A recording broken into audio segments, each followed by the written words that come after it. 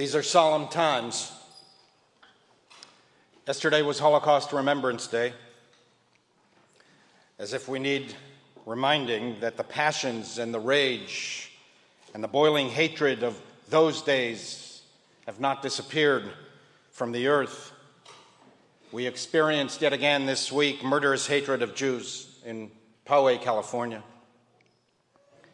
We mourn the death of Lori Kilbert Kay, and we pray for the speedy recovery of those wounded in the assault, including the rabbi of the synagogue, Yisrael Goldstein. Attacks on Jewish institutions and synagogues are occurring with greater frequency. Poway just came 6 months after Pittsburgh.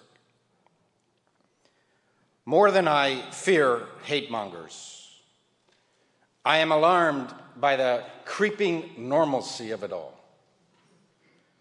Bursting into a synagogue and firing a semi-automatic weapon no longer shocks us. We kind of expect it. And that is the grievous wound inflicted on this country. Armed guards at synagogues, a surge in violence perpetrated against Jews and Jewish institutions, naked anti-Semitism in mainstream media and academic publications. We thought that these were stray weeds growing in the deserts of America. It happens abroad, in Europe, in the Arab world. Not here, we thought. America is not Germany of the 1930s. American Jews are blessed. Overwhelmingly, Americans are good and tolerant people. Jews have prospered here as no other place in history. Nor is America contemporary Europe, where anti-Semitic incidences happen literally every day. If you join our mission to Strasbourg, Paris, and Brussels in the fall, you will see it with your own eyes. You will better understand what may happen here if we are not vigilant.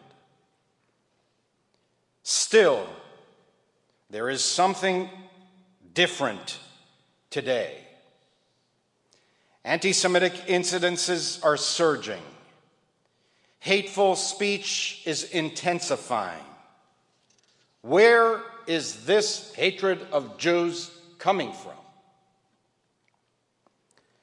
First,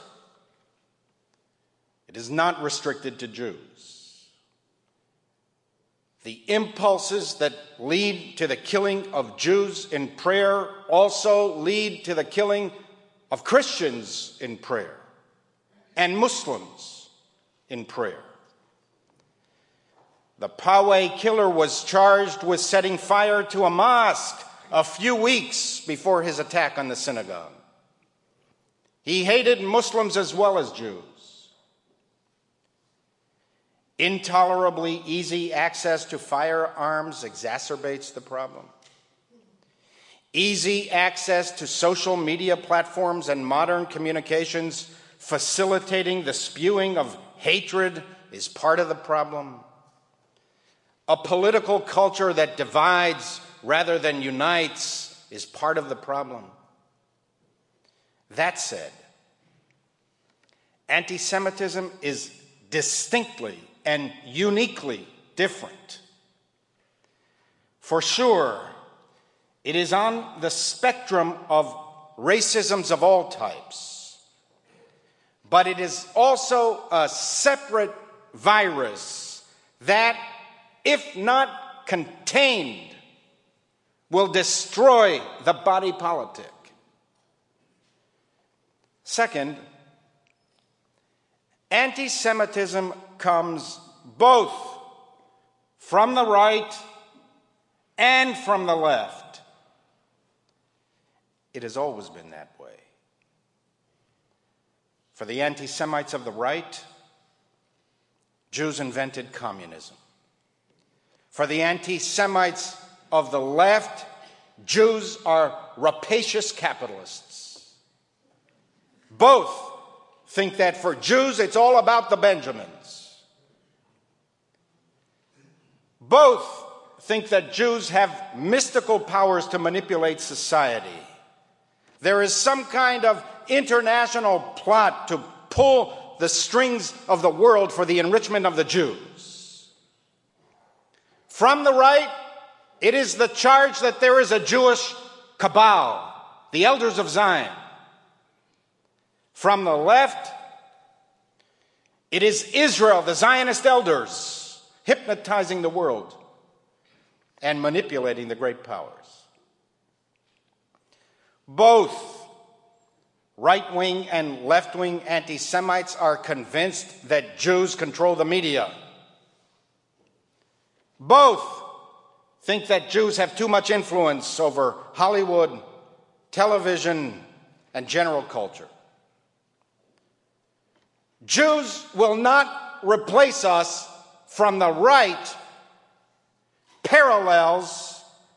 Check your white colonial Zionist privilege in your intersectionality corner from the left.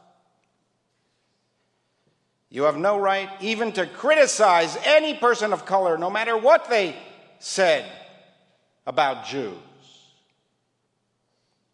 Both right-wing and left-wing anti-Semites hate that Jews are a distinctive people. They always have. For the racists of the right, Jews are a parasitical and inferior people, vermin that threaten the health and hygiene of the world. Their worst nightmare is that Jews assimilate into the broader culture. For them, Jews need to be suppressed, exiled, and barring any other effective solution, exterminated. For the racists of the left, assimilation actually is possible. They are open to it and want it. But what they cannot abide is Jews who refuse to abandon their distinctive Jewish identity. If you are a Zionist, they say, by definition, you are illiberal and racist.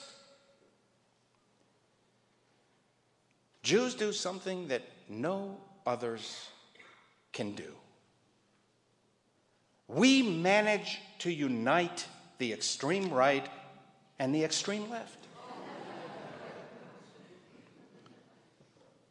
They are on opposite sides of the political spectrum on everything, but fold into each other at the extremes, overlapping in agreement on their hatred of Jews.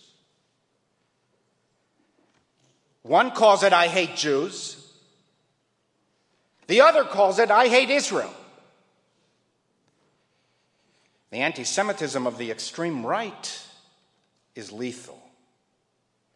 These are violent racists who hate many people, not only Jews. They hate African Americans and Muslim Americans. They hate immigrants. They are the ones who burst into Jewish institutions intent on carnage. It is the anti-Semitism of the Pittsburgh attack. It is the anti-Semitism of the Poway attack. It is the anti-Semitism of Charlottesville. It is deadly in its outcome. But its lethality is more easily detected because it's all out there in public. These haters do not attempt to hide their hatred. They write malignant manifestos of malevolence, disdained and discredited by everyone else. While the anti-Semitism of the left is not violent in this way, at least not in America, it too is dangerous. Combating left-wing anti-Semitism requires more than hiring security guards. It requires knowing who you are and what you believe. This type of anti-Semitism is hidden under the high-sounding rhetoric of progress, human rights, civil rights, liberty, and freedom. In the name of these values, developed and cherished by Jewish tradition for centuries, and fought over so valiantly by so many Jews, in the name of these values, a ferocious hatred of Israel emerges.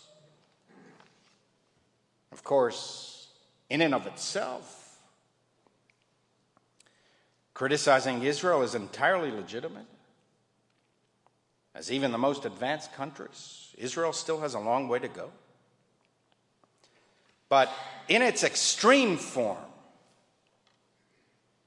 it is not Israeli politics they seek to dismantle. It is Israel itself, which they claim has no right to exist. And when you point out to these people that their views are anti-Semitic and fundamentally illiberal, they betray liberalism, they become apoplectic. They refuse to acknowledge their racism. To the contrary, you are the racist, they say, for calling out their racism. This type of anti-Semitism is not washed clean because some groups who have the word Jewish in their name support left-wing hatred of Israel. That phenomenon, too, has been around for a very long time. There have always been Jews and Jewish movements discomforted with the Jewish collective and disdaining the exercise of collective Jewish power, even in self-defense. The anti-Semitism of the left is gaining traction in wide swaths of American society. It is making inroads on American campuses. Is it gaining traction at the margins of the Democratic Party? Several weeks ago, I had dinner with two British members of Parliament who were visiting the United States. One was from the Conservative Party and the other was from the Labour Party. When I asked them why they were here, they responded, "We didn't pick up on the growing anti-Semitism of the Labour Party 10 years ago. We see the same trends beginning in the political left in the United States. And we came to warn you that if you do not fight this trend, it will grow to the dimensions that it currently exists in the UK." I was thinking of that conversation this week. On the same week of the vicious Poway attack, on the very week, we were also exposed to a creeping legitimization of left-wing anti-Semitism and an example of how dangerous it can be. I accept the New York Times explanation of the process that led to the anti-Semitic cartoon in the international edition. I accept it. I have no reason to doubt their description of the lax levels of supervision in the international quarters. I also accept the paper's apologies. They strike me as sincere. Took the Times too long to get to that place that should have been obvious from the start? Drawing the Prime Minister of Israel as a dog? hanging a Star of David on him while he is leading the blind American president on a leash, who is adorned with a kippah on his head. It's classic anti-Semitic tropes. One would have thought that the Times would have recognized it immediately and apologized. Still, after days of inadequacy, by Wednesday, they reached the right place. They themselves conceded that the cartoon was anti-Semitic. They said it themselves. Writing in an editorial, anti-Zionism can clearly serve as a cover for anti-Semitism. And some criticism of Israel, they wrote, as the cartoon demonstrated, is couched openly in anti-Semitic terms. Finally, they said it. Finally, they wrote it. Finally, they got it. The paper emphasized the appearance of such an obviously bigoted cartoon in a mainstream publication is evidence of a profound danger, not only of anti-Semitism, but of numbness to its creep. We've been warning of this for years. Think about it.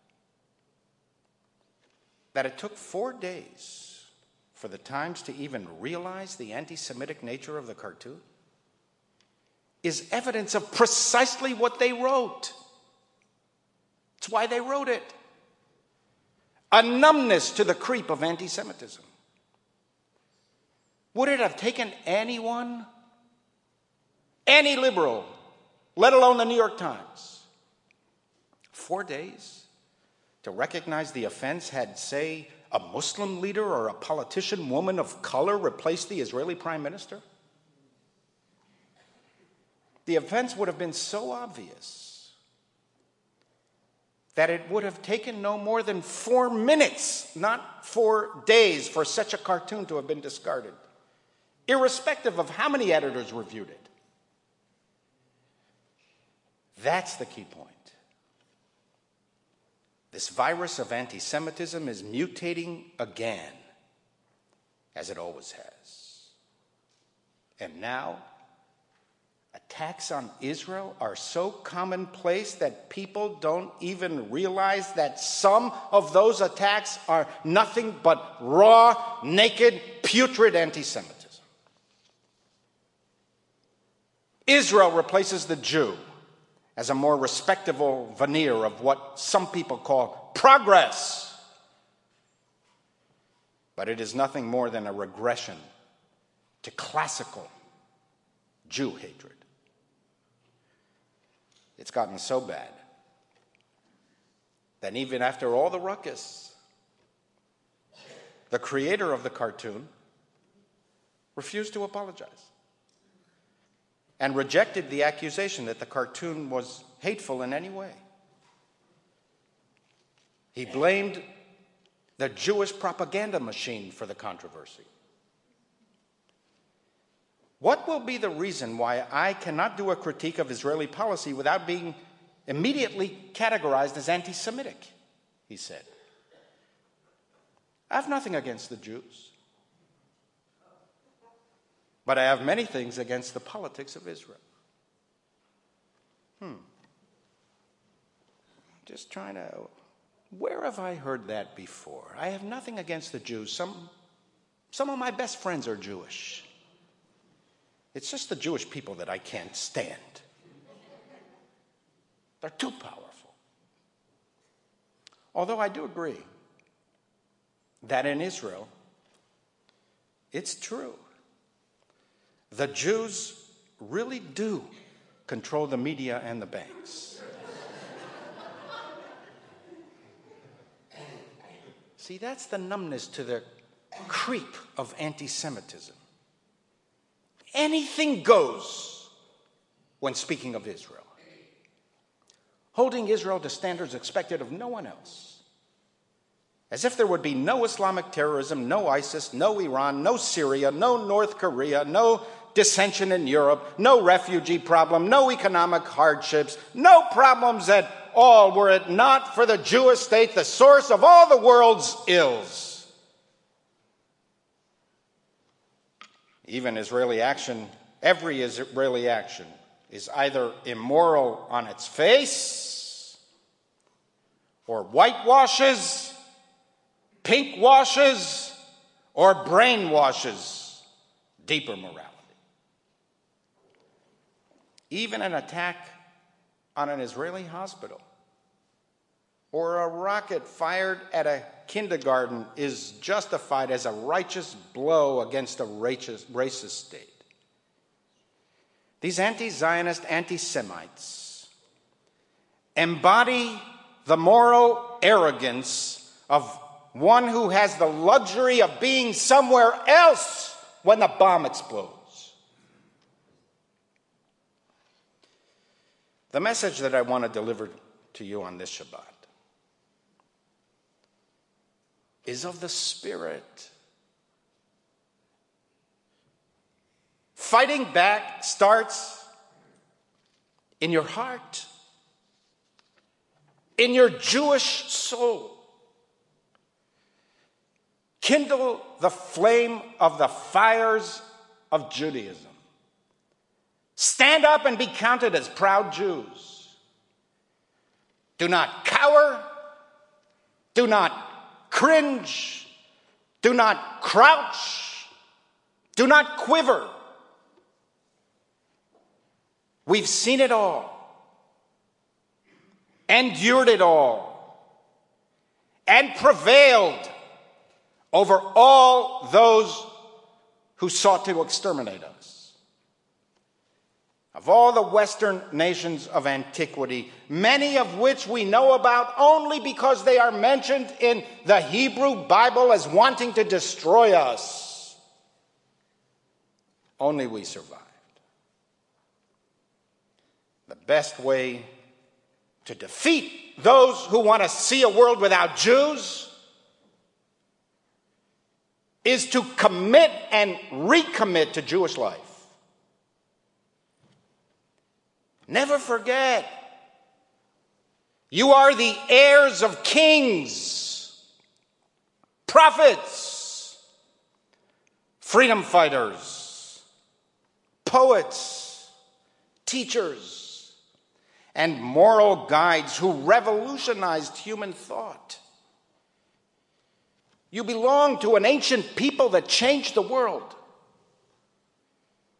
Commit and recommit to the future of our people, to Jewish education, to Jewish determination, and collective Jewish dignity. These, more than the harm that our foes can inflict upon us, will determine the future of Judaism. Mark Twain was in Vienna at the end of the 19th century, where he witnessed anti-Jewish riots during a period of political turmoil in Austria. Twain was perplexed why Jews were targeted when no Jewish question was on the table. No Jew was insulting anyone, and no Jew was doing any mischief towards any other person. Still, as Twain wrote, all the rival and fighting classes of people were unanimous on only one thing: on being against the Jews. In response to many questioners who asked him to explain the causes of this animosity towards Jews, Mark Twain wrote a long essay in Harper's Magazine in 1898. You can find it online. It's worth reading in its entirety. In his conclusion, Twain wrote, "The Jews constitute but 1% of the human race. It suggests a nebulous, dim puff of stardust in the blaze of the Milky Way. Properly, The Jew ought hardly to be heard of. But he is heard of. He is as prominent on the planet as any other people. His contributions to the world's list of great names in literature, science, art, music, finance, medicine, and abstruse learning are also way out of proportion to the weakness of his numbers. The Egyptian, the Babylonian, the Persian rose, filled the planet with sound and splendor, then faded to dream stuff and passed away. The Greek and the Roman followed and made a vast noise, and they are gone. Other peoples have sprung up and held their torch high for a time, but it burned out, and they sit in twilight now or have vanished.